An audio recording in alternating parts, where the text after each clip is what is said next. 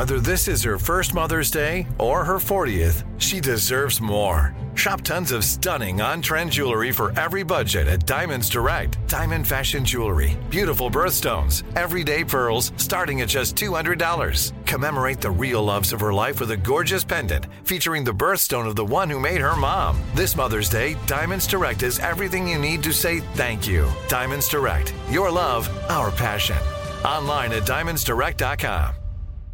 You know that feeling when you walk into your home, take a deep breath, and feel new? Well, that's what it's like to use Clorox Scentiva. Because Clorox Scentiva smells like coconut, cleans like Clorox, and feels like energy. It'll elevate any cleaning routine to not just clean, but also make every room smell like a tropical coconut getaway. Discover how Clorox Scentiva's powerful clean and refreshing scents can transform your space.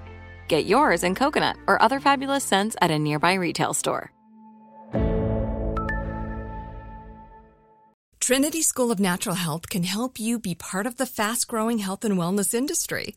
With an education that empowers communities, Trinity grads can change lives by applying natural health principles and techniques in holistic practices or stores selling nourishing health products.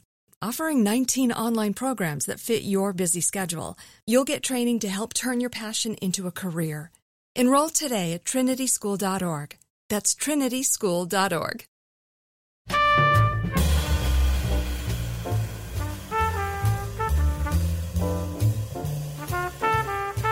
This is Alec Baldwin, and you're listening to Here's the Thing, my chance to talk with artists, policymakers, and performers, to hear their stories, what inspires their creations, what decisions changed their careers, what relationships influenced their work. My guest today, Penn Jillette, is the speaking half of the duo Penn and Teller. Their act mixes magic and comedy with a subversive element that turns the traditional magic act on its head. In addition to having one of the longest-running shows in Las Vegas, Penn Jillette is also a musician, juggler, and inventor. The 6'6" outspoken atheist and libertarian also finds time to write books, host TV shows, and appear as a contestant on Dancing with the Stars and The Celebrity Apprentice. Recently, Penn Jillette performed a feat harder than any magic trick. He made 100 pounds disappear. I had wicked high blood pressure, and I was telling myself, because it's easy to tell yourself this, that it's genetic, or there's nothing you can do about it.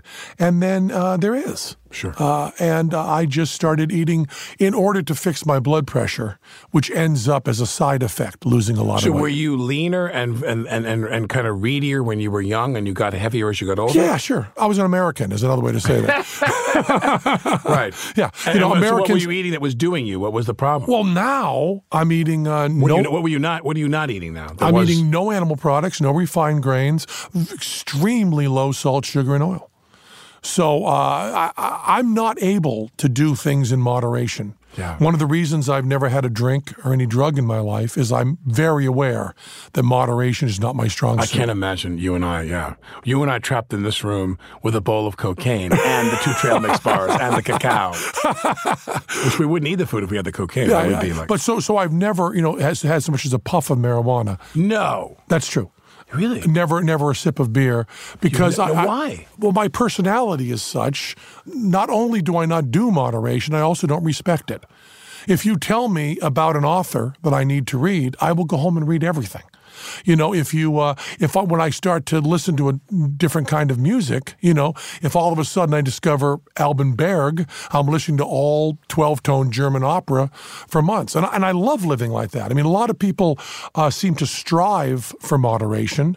I don't. So if you and your wife are going to have a family, you're going to have like 12 children? we have our 13th child. We have our 13th child. Well, fortunately, you're able to stop that with a vasectomy. Right. Sure. And you don't have to do any moderation whatsoever. Science can step in and intervene. Science can step in on these things. But so what's something that you craved or liked or that you stopped eating? It's really interesting, but...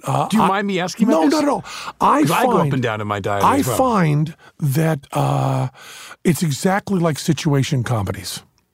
When you're watching situation comedies every night when you're younger, they kind of make sense and you want to watch them the next night. But if you stop for 2 months and you go back and watch a situation What comedy, is this shit? it's nonsense. Why would anybody watch this? Right. Don't they have real friends? Yeah. Why are they watching this? Where do they get all that money for that apartment? And the same thing with food. I really, for the first, couple of months, wanted hamburgers and, fried chicken and all that stuff all the time. And then after a couple of months, the food I was eating tasted great. Yeah. It's exactly like, you listen to music, you listen to that 4 on the floor, 3-chord rock and roll, and you love it, and it's great. And then all of a sudden someone says, oh, and there's jazz. And you go, oh, there's whole different sounds and different stuff. It's that salt, sugar, fat is just that boom, boom, boom, boom. But you take that away and there's a zillion other flavors. Everything changes, including, and I'm a little bit embarrassed about this because I tend to, as much as I'm a strong atheist, I still catch myself occasionally in a mind-body separation, thinking that there's some sort of intellectual side different than the physical side. I was really surprised how my mood changed. Are you ready to become a Catholic? Very close. Very close. Inches away. Let's go to the Vatican together. He's dying to meet you. He loves your stuff. He thinks you're great. I talk to him all the time. We email all the time. There's a great story. I told him I'm doing the show with you. There's a great story about Roy, of Siegfried and Roy, meeting the Pope. I didn't know that. And Siegfried and Roy met the Pope, the great magicians. They meet the Pope. And Roy gives him a ring. And the Pope takes the ring and hands it to the assistant as this is a gift. And then Roy goes, no, that is for you to bless and give back to me. Oh, my God. And that's... Yeah. Which is all you need to know about Roy and the Pope. Exactly. Now, when you just touched on many subjects, atheism, Siegfried and Roy, and magic, the Pope. I covered everything. You've covered everything. We're done. We can have some cacao now. But let's talk about that. Meaning, did you know you were an atheist from the earliest consciousness you had? No. I was. People do this thing that I always feel very. I feel it's very important to point out. They always say, religious people must have treated you badly. I'm a religious person, I'll treat you well. The point is, religious people treated me wonderfully. I have always been treated very well by religious people. I have a perfect family life. My mom and dad and my sister and I were very, very close. I was raised a Congregationalist. Massachusetts. Yeah, Massachusetts, Western Mass. And went to church. How far from Springfield was your town? An hour. Yeah. North. When I got to be junior high age, my parents said I could go to youth group instead of Sunday morning services I wanted to, and I went to youth group.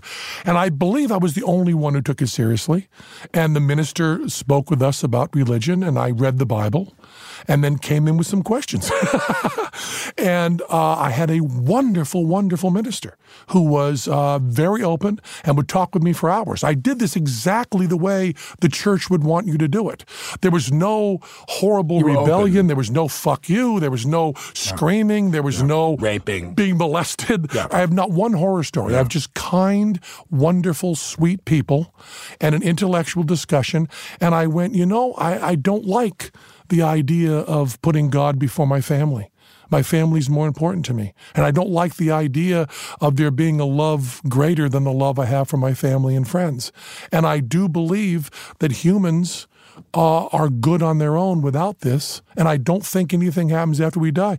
And my minister, and there's... You sound like a moderate Republican. There's no way to tell this story without making him look like a goofball, but he's not a goofball. This is a sensible thing. He called up my mom and dad and said, Penn is doing wonderful in youth group, but we're having discussions, and I believe he's doing a better job at converting the other children to atheism than I am with Christianity. Yeah. So why don't you just not have him come to youth group anymore? Yeah. And I talked to my parents, and my dad, till the day he died, prayed for me.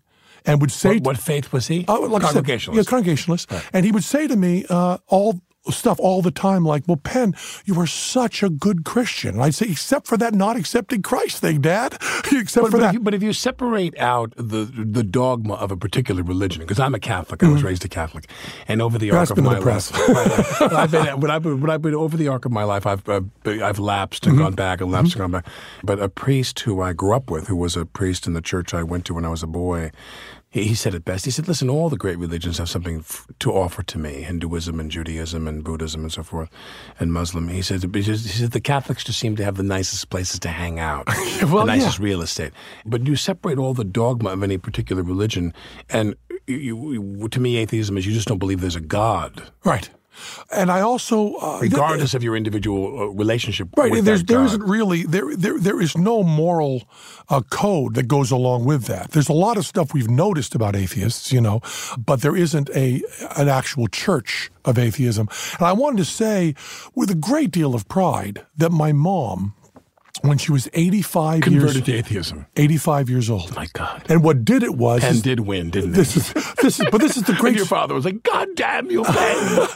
my dad used to say, and this is, just a tribute to how my dad was the most wonderful man I've ever met.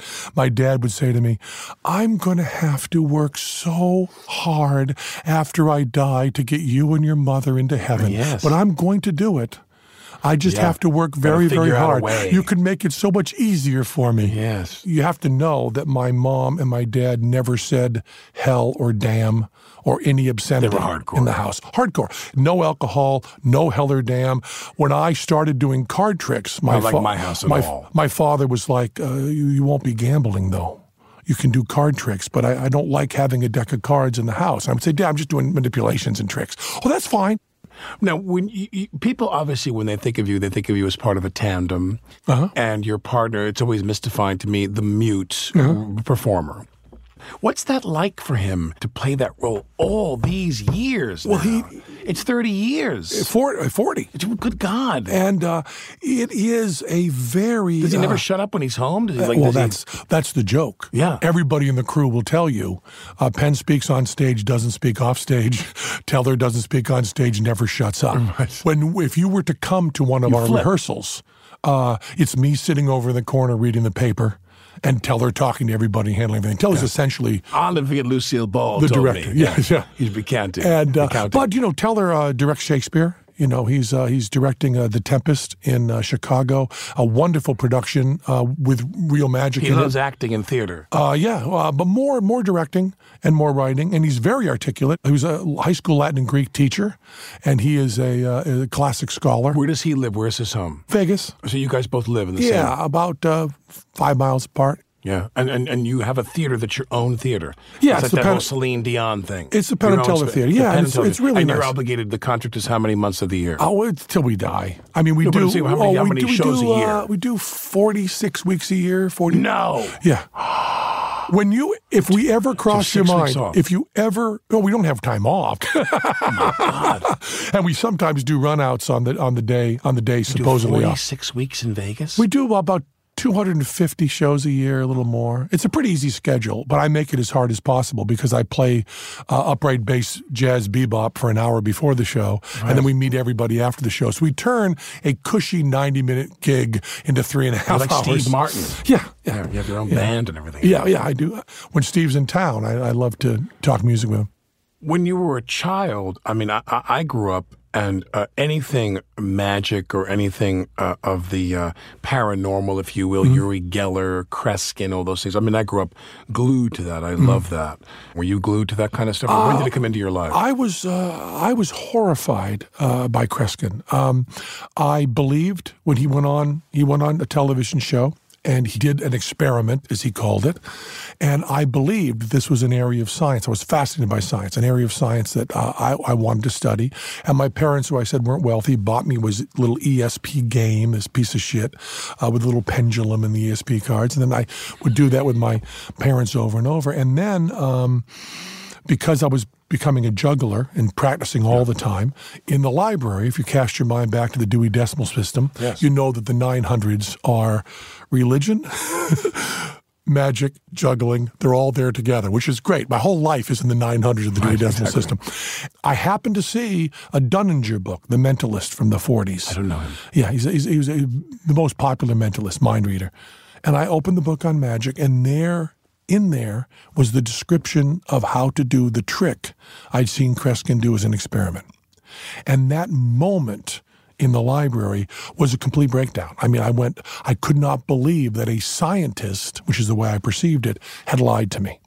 And I went home, I was humiliated in front of my parents. So by the way, here's the birth of the bullshit show, too, by the way. Absolutely. It's everything, my whole life. Yeah. And I also, pretty much at that point, went from straight A's to failing. No. Because I said to my physics teachers... What's the meaning of it all? Scientists lie. Why am I listening to you? Scientists lie. Scientists lie. And I hated magic because why would you be fooling people? It's hard enough to figure out about the world. Life is hard enough. Yeah, why are you doing that? And my parents, would try to console me. It's just a stupid little game, Ben. Calm down. It's okay. No, I'm a juggler. I'm not a magician. I'm not all of this. And it wasn't until I met Teller, who I met when I was in high school. Teller's 7 years older than me. And Amazing Randy. And they explained to me the very simple thing that if you put a proscenium around something, it's all of a sudden moral. If Robert De Niro runs around New York saying he's Travis Bickle and he's a cab driver, he is insane. Put him away. If he does it in a movie, we give him an Oscar. He's a genius. Yes. And the same thing with magic. If you come to our show, all the stuff we do would be immoral if you take that proscenium away. So you did a lot on the street. You were on the street. Oh, yeah. But always as a juggler there. Right. It wasn't... so we tried to follow this very strict moral code in the Penn and Teller show, which is what I call the sawing a woman in half code. Sawing a woman into halves. Describe that. Which is... We saw a woman into halves on stage. You see that. No one leaves the theater thinking they've witnessed a murder. Right. Nobody. That is my rule for all magic. If I'm going to do a mind-reading trick, you cannot leave the theater thinking that I can read minds. It must be exactly the same as not witnessing a murder. There's a lot of intellectual and moral gymnastics that need to be done in order to follow that code. And Teller and I, a big part of our writing tricks is trying to be intellectually honest. So what is required of the street performer that you had? Some people are on the street and they score. Well, I with my parents' permission, left home when I was 18 and was essentially homeless, hitchhiking around the country, hippie. And I supported myself juggling on streets and juggling in bars. And you need to gather a crowd, and you need to collect the money. So there's a bit of a Barker quality to it. Yeah, or as they called it, the Carney talker.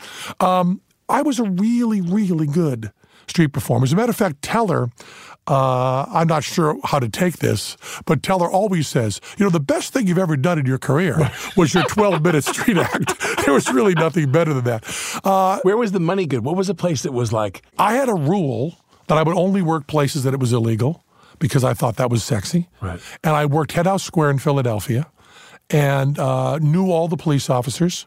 And the police officers would come to my show and say, the second someone can convince me that you're begging, I'll arrest you. Until then, you're doing a show. Right. And I was making so much money. I was 19 years old, and I was making so much money street performing. I went to an accountant, and I said... to file taxes. I said, I want to file my taxes on the money I made. And he said, what do you do? And I said, I'm a street juggler. And he said, how much do you make? And I told him. And I said, I have, I keep records of every hat I pass and how much I make, and I have it all laid out here. And I have when I brought it to the bank and when I did everything. And he said, and you're 19? I said, yeah. And he said, if you go to the IRS and tell them you made this much money juggling, they will arrest you as a drug dealer. They will assume you're a drug dealer. And then he said, and oh, by the way, I think you're a drug dealer. Yeah. Right. By the way, I don't believe you seem like a drug dealer. And I said, well, no, I'm really making this. He goes, take the money, don't put it in the bank, keep it in cash, walk away. And when does that change? Meaning then you're doing that. Then I put all that money, well, first of all, totally ruined my voice because I'd work for 500 people outside, no training, just scream and put in all weather. Put chloroseptic in a Coke can and just go. What was your costume? Did you have a costume? Oh, yeah. My rule on street performing was you have to look so that people are embarrassed to give you less than a 20. So what's the key to that? I wore a $3,000 watch when I street performed. I wore a really expensive suit, really expensive pants, was perfectly groomed, much more than You what look I more went. like Michael Douglas than the Artful Dodger. Absolutely, absolutely. My idea was I want to make as much money as Johnny Carson, so I'll be out there looking like Johnny Carson. So the idea was I would gather a crowd and you'd come up and go, man, he's really funny. He's really a good juggler. You'd be with your date and go, I can't give him 50 cents. Yeah. I'll get a 20. There Two you go. rumpled up singles. Yeah, you can't do that. And then Teller would alternate with me in the same spot, which we kind of owned. And the local hoodlum children loved us. Because what I would do was I'd, have them take care of my money and buy props for me and take care of that kind of stuff, trusted them. So anybody else that came in to take that spot, the police arrested them and the local kids harassed them. So we had that spot to ourselves.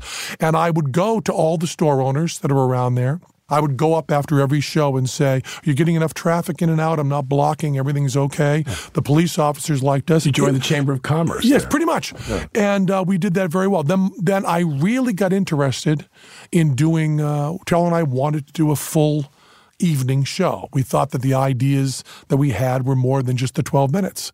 So we took all the money that we'd made street performing and put it into buying lights and sound and producing And went where shows. first? You're off the street and you go where? Our very first shows were at the Walnut Street Theater. They had a space that would seat like 75 people. And they had put that aside with a grant for experimental theater. And the experimental theater company could not get it together in 3 months to put an experimental show on. Now, they couldn't in 3 months get it together. So they came to Teller, who they'd gone to college with, and said, you're doing your little show. Can you just put it in and we'll let you have the theater for free? Now, they were getting grants. We could have the theater for free. So we put the show up. And we charged whatever it was, $10, and we got wonderful reviews and put the place up. And then the head of the Walnut Street Theater called us in and said, "So the theater company up there, they gave you the space, and how much money they give you to put this on?" We said, "Oh, nothing. They just gave us a space, which is a big help, man. Huge help. Not even pay rent. We could really make money on this. We're supporting ourselves. This is terrific. We're getting going." He goes, "Yeah." And they were paid money to put a show on in there, and they just give it to you free. So you guys are welcome to use the theater whenever you want, and they're losing all their grants. So we became the people that killed experimental theater in that particular. And they were like, "What did you do to us?" We said, we didn't know. Yeah. We were supposed to lie. We could have said we can't make money in there, but as it turned out, we could make money. In a 100-seat theater, we could fill it up and make money doing 8 shows a week. So you perform inside and you start to do the show. And what kind of a show was it back then? Well, it was a 3-person show then. We had a third partner who did classical music, and it was called the Asparagus Valley Cultural Society. Uh-huh. And we did a thing that was so nuts. Teller was in charge of putting the ads together and putting them in the paper, and I was in charge of getting critics to the show.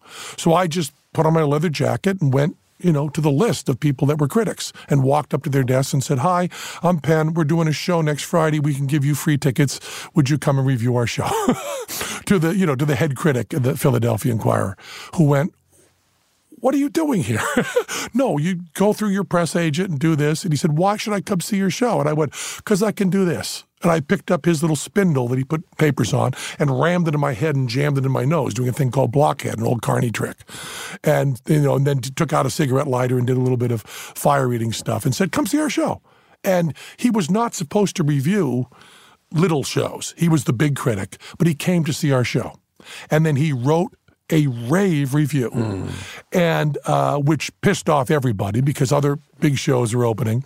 And then Teller said, "You have to call him up and thank him." So I said, "Oh, okay."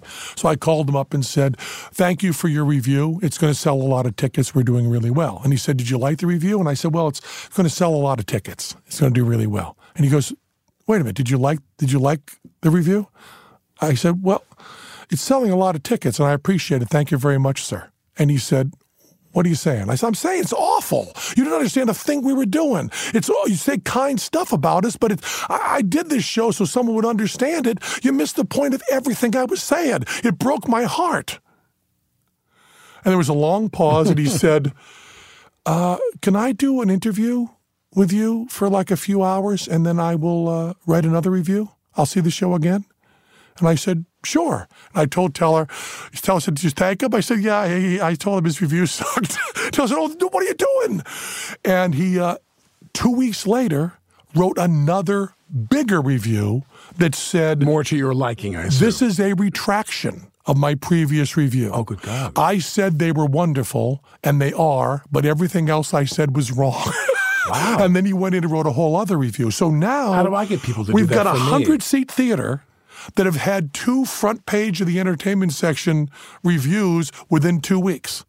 So all of a sudden, we're selling tickets. We're sold out, 100 seats. Yeah. Selling 100 seats is not that hard, but it was huge to us. Yeah. And then a producer saw us there, and we went out and played in San Francisco for 3 years at a theater there that was 198 seats or something. I remember reading an article once about, because I'm thinking about Vegas and what I know about Vegas acts. And I've been to Vegas a few times, but not a lot. I'm not a gambler. I go see shows. How'd you miss that vice? Wait, exactly.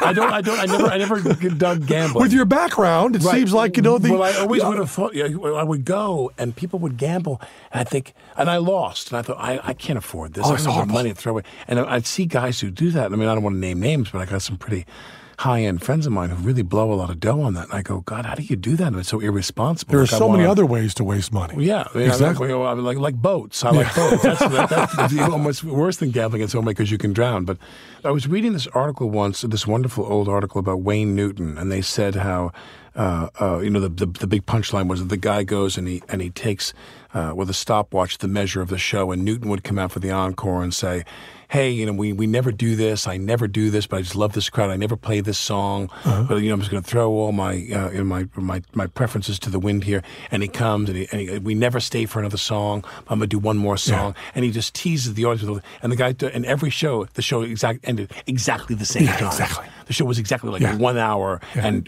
14 minutes. Oh, Wayne Newton! Did you ever see Wayne Newton's show there? No. It was just great. No, I'm sure it was phenomenal. It probably still is. I haven't seen him in a few years. But the idea of the show being for the man who you and your partner do 250 shows a year, regardless of the fact that it's in your own space, and it's obviously it's a very lucrative thing, is like, do you go out there and there's a menu, like a playlist? Oh, no. We do the same show. You do the same show. Now, we're always writing new stuff. So when I say the same show, it's the same show as the night before, not the same show as the year before. Right.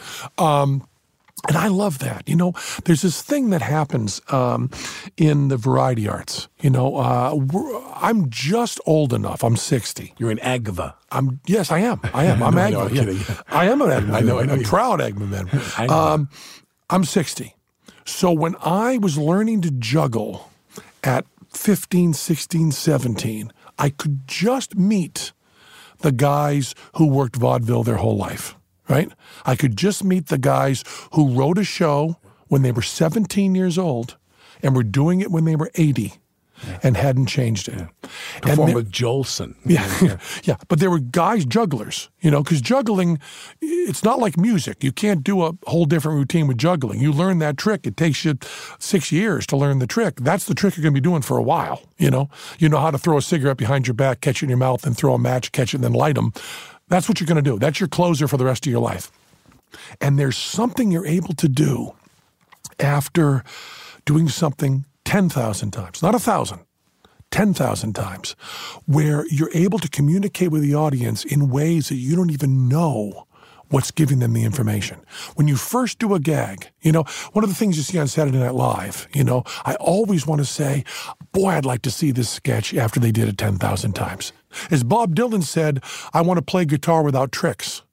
All the tricks would be gone, and it would just be the material that you're just selling. Yeah. And I just love that. So Teller and I try to be very conscientious, and there's some stuff that's only a few months old. But there's other stuff that we've been doing 40 years. There's one trick that actually predates Penn and Teller, that Teller did alone. Dunninger? That he's doing. Yeah, no, actually, yeah. It's a Houdini trick that Teller does. And goddamn it, we're in rehearsals, so we decided to really spruce up the show and worked with John Rando, who's a great, great director. Wonderful. Great director. We decided, we haven't worked with a director ever. And so we're going through stuff we've done 10,000 times.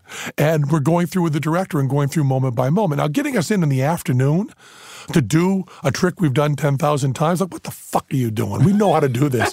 But we get in there, and we wanted to do it, wanted to dig in, and I'm watching Teller from the wings, just the other night, watching him do a trick that is the first trick I ever saw him do.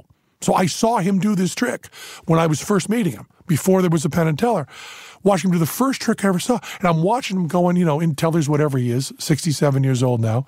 I saw him first do it when he was, 25. And I'm watching the trick and I go, God damn, he's better.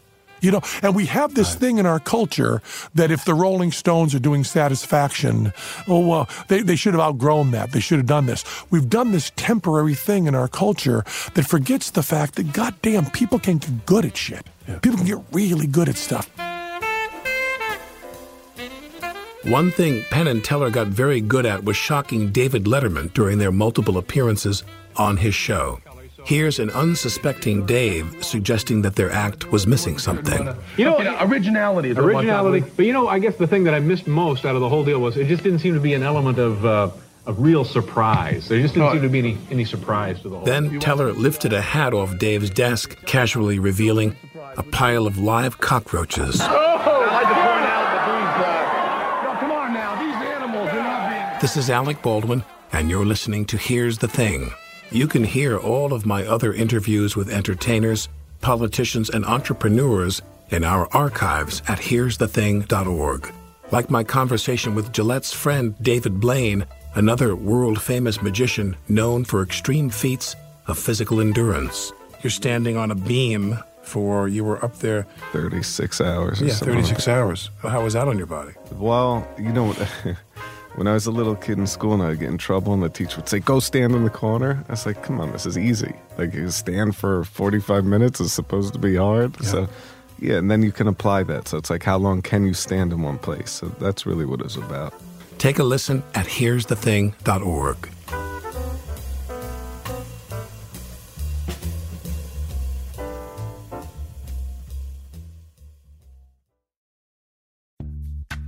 Snag a Job is where America goes to hire, with the deepest talent pool in hourly hiring. With access to over 6 million active hourly workers, Snag a Job is the all-in-one solution for hiring high-quality employees who can cover all your needs. On demand, temp to hire, part-time or full-time. You name the position. Warehouse worker, retail associate, grocery store clerk, fitness trainer, baker, stylist, bellhop, podcast producer. Yeah, Snag a Job's got a worker for that.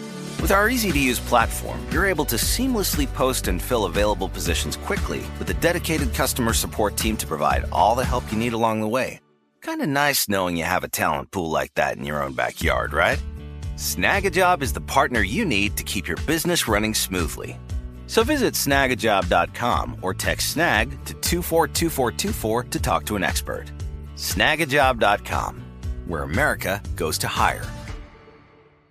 Like many of us, you might think identity theft will never happen to you. But consider this. There's a new identity theft victim every 3 seconds in the U.S. That's over 15 million people by the end of this year, equal to the populations of New York, Los Angeles, and Chicago combined.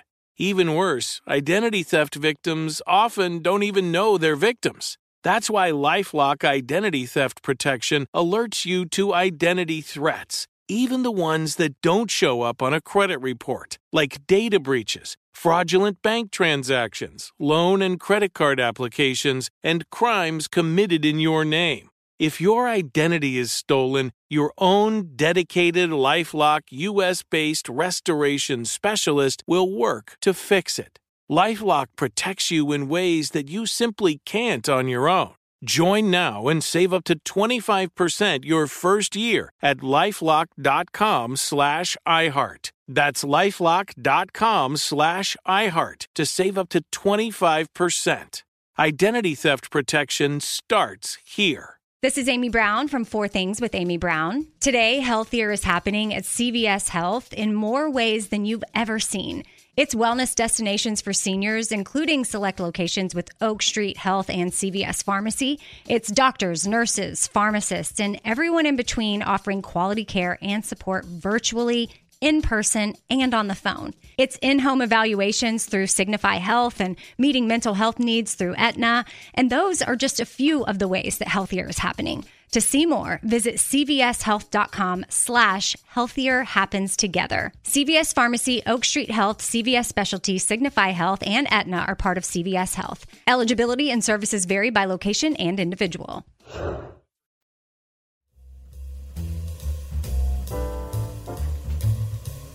This is Alec Baldwin, and you're listening to Here's the Thing. In addition to his show in Vegas, my guest Penn Jillette regularly appears in television and film. He's also done some stage acting. He had a part in The Exonerated, a play that brings to life the stories of a half-dozen former death row inmates.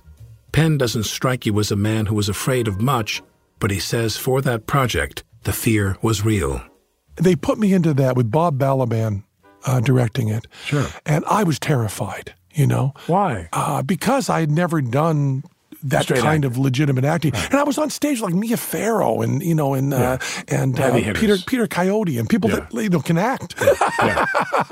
You know, and I just loved it. I love taking someone else's words. You should do more of that. I love thinking about that. And the few times I've done little movie things and stuff, I've just really, You should really do enjoyed more. it. I really mean that. You should do more. I mean, I know that means stopping doing this other Why don't thing, you which and is I your do big- orphans?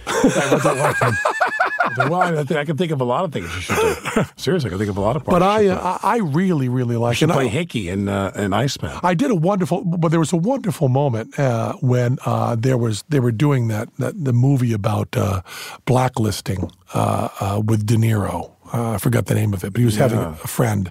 But I was going to play the part. I was auditioning for the part of Bunny, and I got to read with De Niro. I got that far that I get to read with De Niro. That's enough in a way, isn't I'm it? sitting there in front of the camera, and we're going through our script, and he's just kind of mumbling through it. He's not doing anything. You know, he's just, and I'm going, oh, that's no big deal. I'm doing with De Niro, and I'm reading my part, and I'm going, wow, I'm doing a really good job here. I mean, even compared to De Niro, I'm doing really good. Yeah. And then there comes the moment where he has to grab his friend who sold him out to the blacklisted him, you know, who was me, who's a college friend, and like hug me and grab me and do this whole and all of a sudden I saw really world-class acting like 6 inches away from my face. And I was like, I couldn't even stand the scene. It was like, whoa, you're good. And it was just, I would love to have the experience of somebody, you know, within a scene, because I'm always addressing the audience. And it's so interesting to me when you see really, really good actors, how they get into that moment, you know, into that thing. But so for you, you're committed to do this for a while. The Vegas thing. Yeah, you know, whenever I can, might be in the future. Whenever I can find time, you know, whenever I can find a week or two, I agree. You know, it's like Teller flies back and forth to Chicago to direct The Tempest. Right. And I just finished up this movie that I crowdfunded that I act in. It's a movie called Director's Cut, and it's a crazy, crazy movie. The idea of the movie, I was really fascinated by the idea that information is out there. Information is out there. So now when you make a movie, it all gets put into hard drives and it's on sharers and people can get it. So I postulated a guy who was obsessed with an actress, obsessed with her. And the movie was being crowdfunded and crowdfunded his way onto the set and then got the codes to get all the outtakes from the movie and then kidnaps her and then uses all the footage to make his own movie that tells his own story with him as the star. So we had Missy Pyle, who's... So it's like the sequel to Human Centipede. Yeah, well, yeah. It's not as sick as that. Well, not as sexually sick, but intellectually sick. But I love the meta of the sequel. Oh, it's very, very meta. Yeah. And I play Herbert, who's the guy who does this and who's on the set. And then I get to have the scenes where the two men who are acting in it are doing a scene with her, but she's in my basement. So I've tried to match the scene to match that. So it's all about continuity and changing that and all about movie making. You and I should do a horror movie. Oh, yes. Like a really low-rent horror movie. Yes. Something really tawdry and disgusting. And yeah, well, but with a conscience. Anything. With a conscience. Yes, of course. We have to have anything I could do to. I would, a couple of atheists. Sure. No, Catholic and an atheist. A Catholic and an atheist mean we're hobos. Sure. We're jugglers. And we're juggling by fire. And we'll get someone to do your arms for you so you can have some. Yes, you could. Yeah, even the fact that you're doing this. All I got to do like this. Yeah. It tells you. Well, you got to go like this. I'll work with you a little bit on how you move your arms. It's not. That's something else. We'll do it all CGI. Yeah, exactly. Now, tell me, what is movie night? You're a movie fan? What's movie night? Tuesday nights after my show, people come over and we watch a movie in Vegas over my house. They have a killer screening room. Yeah, and we have about sometimes 20, 30 people come over. You love movies. And, well, yes, but this is not showing the love of movies. This is just 30 people screaming. Right. And people think when they come over that it's going to be witty. It's not witty. Yeah. Simply obscenity. Right. It's simply spewing out the bile from the week. It is a group encounter session. So you mock the movie. Much more than mock. More than mock. And now we're in the middle of 24. We're watching every season of 24. Oh, fantastic. And I am so trying to convince Kiefer to come by one night.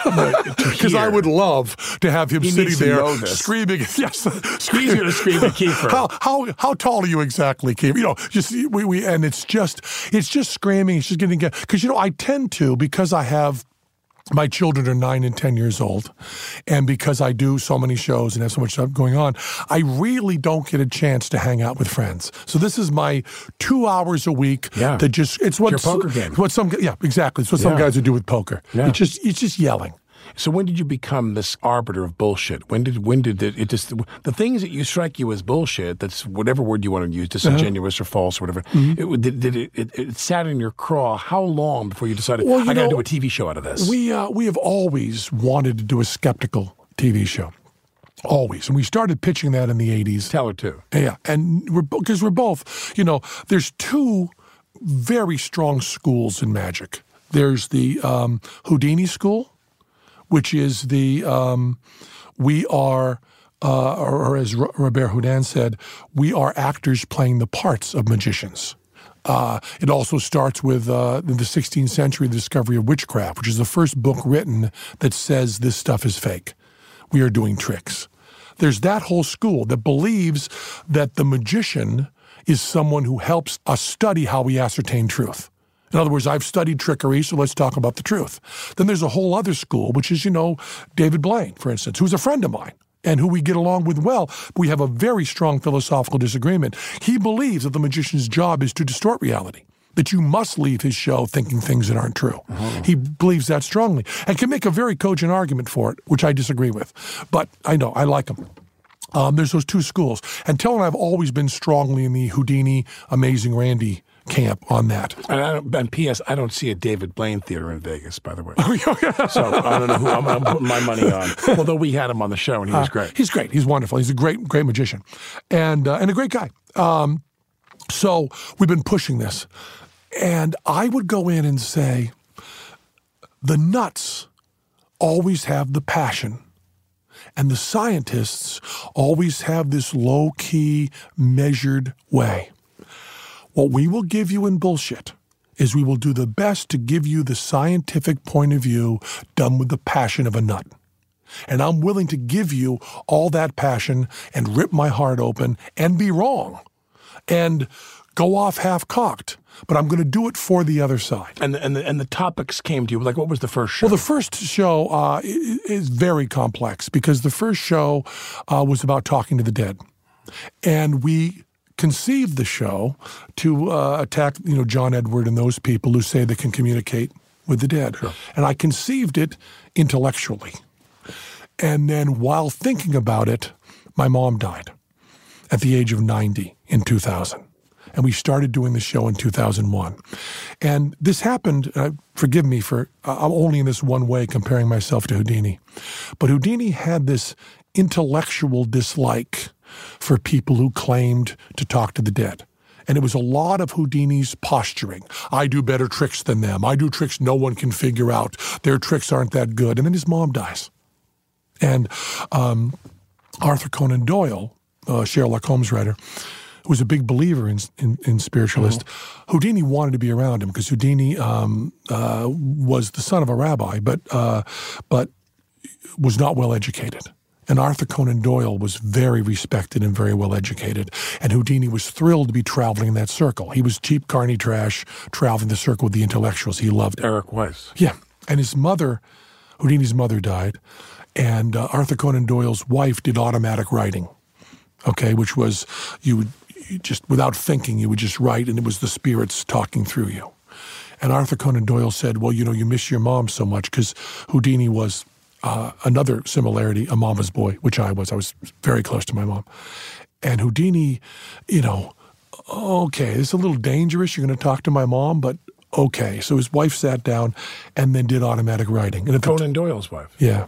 Ooh, and at the top of the page... What I would have given to be there. ...was a cross. And the first words were, Dear Harry. And then it went on. Now, what Arthur Conan Doyle's wife didn't know was that his mother didn't speak English. He was born in Budapest. He claimed to be from Appleton, Wisconsin. He was actually born in Budapest. He was the son of a rabbi. Cross at the top, probably not right. And his mother never once called him Harry. That was his stage name.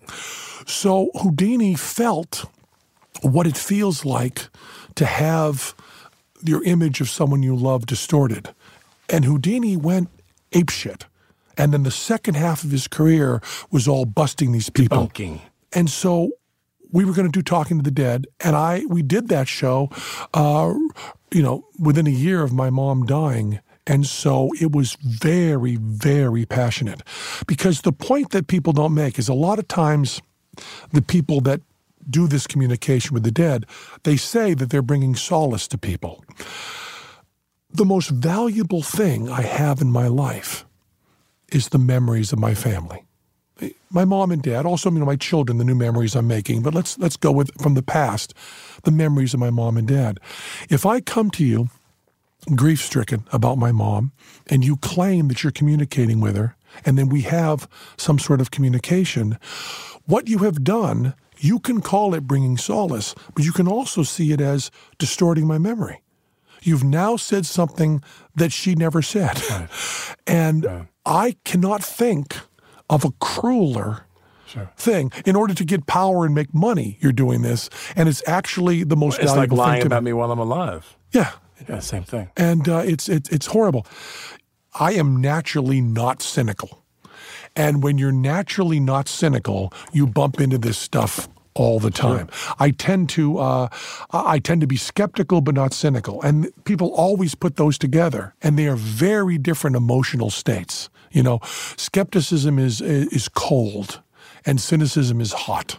Cynicism is everybody's full of shit, everybody's lying to us, everybody's doing this. Skepticism is let's get to the truth. And those are two very different things. When I talked to Bill Maher about this, because Bill Maher is proudly cynical. And I am proudly skeptical, and we are different things. Mm-hmm. It's a very different reaction. And I think that if you get too Pollyanna, and I am very Pollyanna, I am much too optimistic, I'm much too straightforward. It's one of the things you get with a perfect, everybody in show business complains I'm from a dysfunctional family. I drop out of those conversations. My dad never got the memo that dads are supposed to give you conditional love. He never got that. He was just unconditional love and supportive and even things he didn't understand. My parents tried from the time I was 17 until the day they died, tried to get me to cut my hair. And the really funny part of it was, and this made me laugh, is my mother, when she was in her 80s, and I was in my 40s, my mother actually said, I just love this moment, my mom's sitting there and she goes, Penn, when you were a young man, having the long hair was fine. Yeah. But now that you're older, I mean, you're older than middle-aged, and you have some gray in there, you need to get your hair cut. And I said, Mom, this is how far we've come. We've now come to the point where now it was okay when I was young. That never happened. Because every single time she saw me, that battle went on. But I want to say, and I want to say this proudly to the world, that before my mother died, I went out one evening when visiting her and remembered to get milk on the way home. Something I had never done my entire life before that. I know, as we sign off here, I know what play you and I should do. What's that? We're going to do a play together. Okay. We're going to do Beckett. Nothing I would like more. We'll do Beckett together. Nothing I would like Broadway. more. Nothing. Sure. I mean, we may bomb. Yeah. Oh, yeah. But we may. We'll do it for us. Oh, I would Remember, give anything. we only to do it for us. Well, I would give anything. Can we set that up, Glenn? Look, Glenn says yes. Glenn says yes. If you missed Penn and Teller during their 6-week run on Broadway this summer, you can catch them in Vegas. I'm Alec Baldwin, and this is Here's the Thing.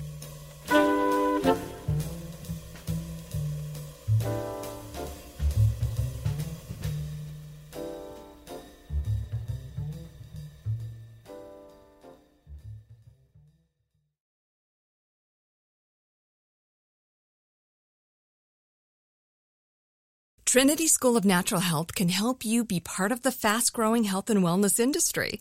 With an education that empowers communities, Trinity grads can change lives by applying natural health principles and techniques in holistic practices or stores selling nourishing health products.